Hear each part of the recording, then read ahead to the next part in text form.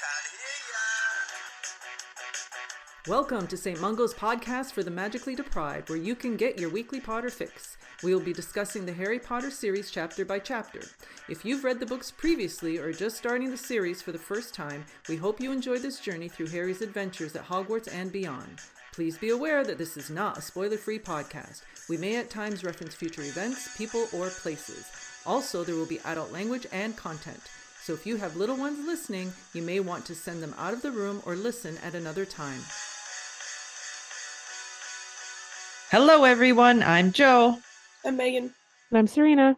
This week, we will be discussing Chapter 8 of the Chamber of Secrets, the Death Day Party. Serena will head right over to you in the Slytherin Common Room for the summary. Harry is caught dripping mud on the floor by Mr. Filch. He is taken to Filch's office and discovers Filch is not a proper wizard. After running into nearly headless Nick in the corridor, Nick invites him to his Death Day party, which Harry, Ron, and Hermione attend on Halloween night, along with Peeves, Moaning Myrtle, and the Headless Hunt. Leaving the party, Harry hears voices again, and following the sound with Ron and Hermione, discovers writing on the wall reading "Enemies of the Air Beware," with Mr. Filch's cat, Mrs. Norris, hanging below. All right. So when Harry runs into nearly headless Nick in the beginning of the chapter, he's so upset because he was denied admittance into the Headless Hunt, seeing as he is not properly decapitated. So Nick, we know, is the Gryffindor ghost, and he was a member of King Henry VII's court. He was executed on October 31st, 1492. After he used magic on a lady in waiting, attempting to straighten her teeth, but he caused her to sprout tusks instead. He was struck 45 times with a blunt axe, Megan, but it failed to sever his head completely. Poor Nick. So Nick reads Harry the letter that he got from the Headless Hunt that states he cannot join the hunt because he would not be able to participate in events such as horseback head juggling and head polo. Mrs. Norris interrupts their conversation, and Nick tells Harry to leave because he's covered in mud from Quidditch practice, and Filch is in a bad mood because he has a terrible cold. And Harry doesn't move quickly enough, and Filch appears with his jaws a-quiver. He takes Harry to his office. Harry takes note of all the highly polished chains and manacles hanging behind Filch's desk. We talked about that before, how he wants those punishments to come back, which means at some point, they actually use those punishments. So as Filch looks for the punishment form to fill out, Harry notices a filing cabinet full of wrongdoers' offenses, and Fred and George Weasley have like an entire drawer all to themselves. Of course they do. I'm surprised they don't have a whole cabinet. Right? Well, at this point, they're in what, third year? Oh yeah, they're not there yet. Yeah, so they have this is the beginning of third year, so they still have like a ways to go before they fill up the cabinet. Filch starts to fill out the form, and then there's a loud bang overhead, and he is sure that Peeves is up to no good. So obviously this takes precedent over Harry tracking mud through the school because he's so eager to catch Peeves doing something wrong. So he leaves, and once Filch is gone, Harry notices a quick spell envelope on the desk and wonders if Filch is even a proper wizard. When Filch comes back, Harry quickly puts the envelope back on his desk, and Filch mentions that Peeves broke a very valuable vanishing cabinet, and this is going to be the one that Draco fixes in book 6. But I realized, because we were talking about it at the beginning, because there's the one in Borgin and Burke, and I thought one of them was already broken, but they weren't. No, they weren't. It gets broken right now, like this second. But so when Harry was hiding in it, right now. when Harry was hiding in it at Borgin and Burke's, if he had closed it all the way, he would have ended up in Hogwarts. That's why, because I was like, well, it was already broken. That's why that didn't happen. But if he just closed it all the way, he would have popped up. I'm wondering where in Hogwarts was the cabinet before Peeves knocked it over? Because I don't think it was in the room of requirement. No, I don't know. It was on the floor above. So I guess just either in a classroom or in the hallway. Because when Draco fixes it, it's in the room of requirement. Or I wonder if after it was broken. I say they probably put it in the room of requirement once it got broken. Yeah. But was it just sitting around before? Because if someone went in it, they would have ended up in Borgin. Can you imagine? And the kids could like sneak out of school at any time. Yeah. Even though Harry does that all the time anyways. Maybe it was in like a teacher's office or something like that. Yeah, it doesn't, because it doesn't actually say where it was. It just says that it was overhead, right? There you go. Okay, so Filch notices that the envelope that he left, the quick spell envelope, is not quite where he left it, and he questions if Harry read the content. And of course, Harry's a big fat liar and says no, but Filch is still uneasy, and he rushes Harry out without even giving him a punishment. So when Harry runs into Nick again, Nick tells him that he talked Peeves into dropping the cabinet to distract Filch. And as a repayment, Harry reluctantly agrees to go to Nick's 500th death day party. So on Halloween, Harry, Ron, and Hermione go to Nick's party instead of the school feast. And I never gave thought to like the ghosts having friends, because it says that there were hundreds of ghosts in attendance. Where did they come from? Like, and how did he invite them? Because I know there's more ghosts in the castle than what we actually hear of, because when I first started reading the books, I thought it was just like the four house ghosts and Peeves, but apparently there's ghosts all over the castle. Well, I don't know if say where one of them came from. He said someone's going to be there all the way from this place. Oh yeah, so does he like send out party invitations? I would assume so. He does, yeah. And the Headless Hunt sent him a letter, so I guess they can. I was just going to say that. How do they write? Like can they? Oh, no, but Peeves is different because Peeves is a poltergeist. So him pushing the cabinet, he's different than the ghost. How did the ghost write letters? How do they write anything? Maybe they get like someone to write it out for them. You know what? Nick got Colin to write out all his invitations for him. And Nick's like, Potter, I know Potter. Him and I are good friends. Yeah. Help me out a little bit. I'll hook you up. Okay, so Hermione tries to hide from Moaning Myrtle, who's also at the party. And I think this is our first mention of Moaning Myrtle, is it? Yeah.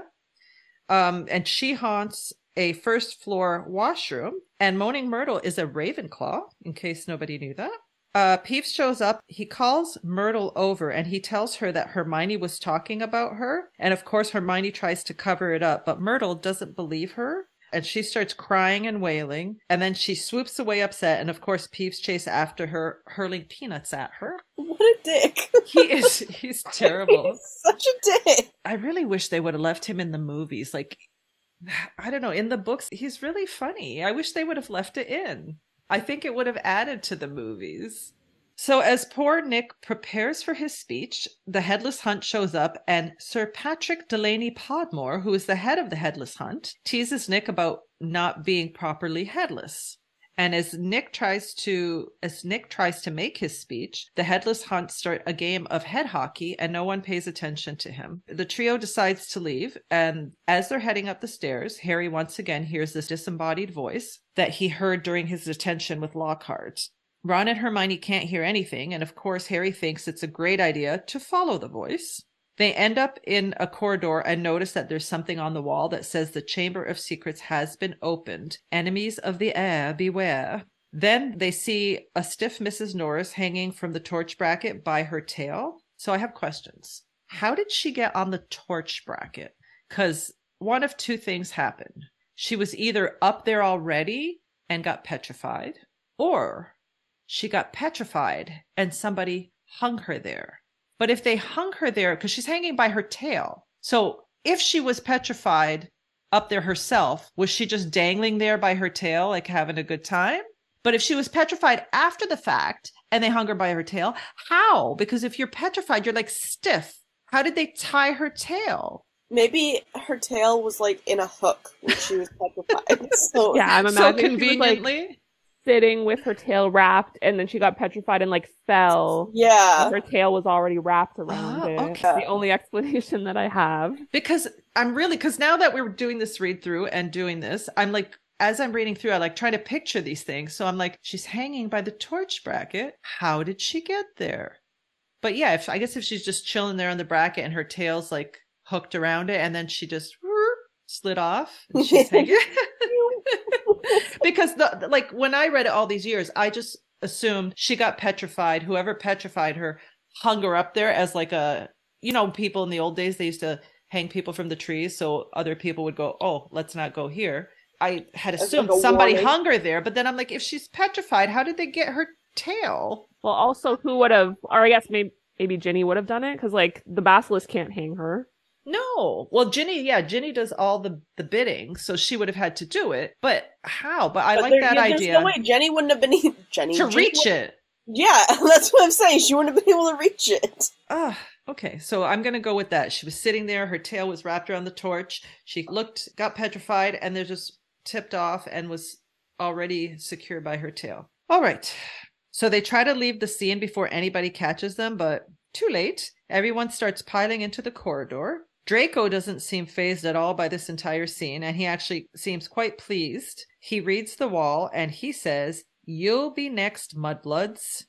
And that was another thing I was wondering. Why would Draco be pleased? Is it just because he likes to see like the mayhem? Or do you think that Lucius actually told him that something was going to happen, so he's like been waiting for this to happen? Lucius definitely told him because W knew also that they were planning something, right? So they've been talking about it in the manor. And I don't know if you guys have anything else. That's like the end of my notes already. That was fast. Because basically, this chapter, they're just at the Death Day party.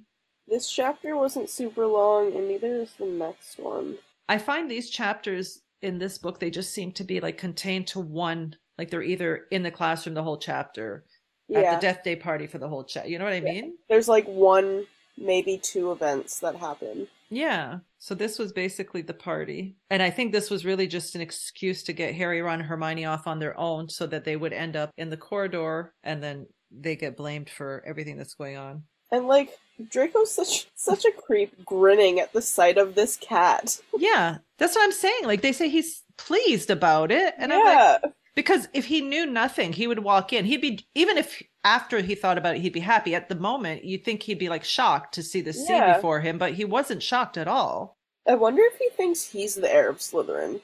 Well, I know everybody else thinks he is, but I don't know if he actually thinks he is, because somebody already did that. He knows he didn't do it. That's true. Like, he didn't petrify Mrs. Norris. He didn't write on the wall, so he knows that somebody else is doing it. True. That's true. And I'm sure he's happy because he's just ready to support them. But I would still think that his initial reaction would be to be like at least surprised at the scene. Like, oh, what's going on here? But he's not shocked at all. Not at all. Not at all. All right. So, Megan, we will head over to you in the Hufflepuff Common Room for Would You Rather. Today's Would You Rather question is, would you rather attend a Death Day party or help Lockhart reply to his fan mail? I need to think about this one. I'm saying fan mail. You said fan mail? Mm-hmm.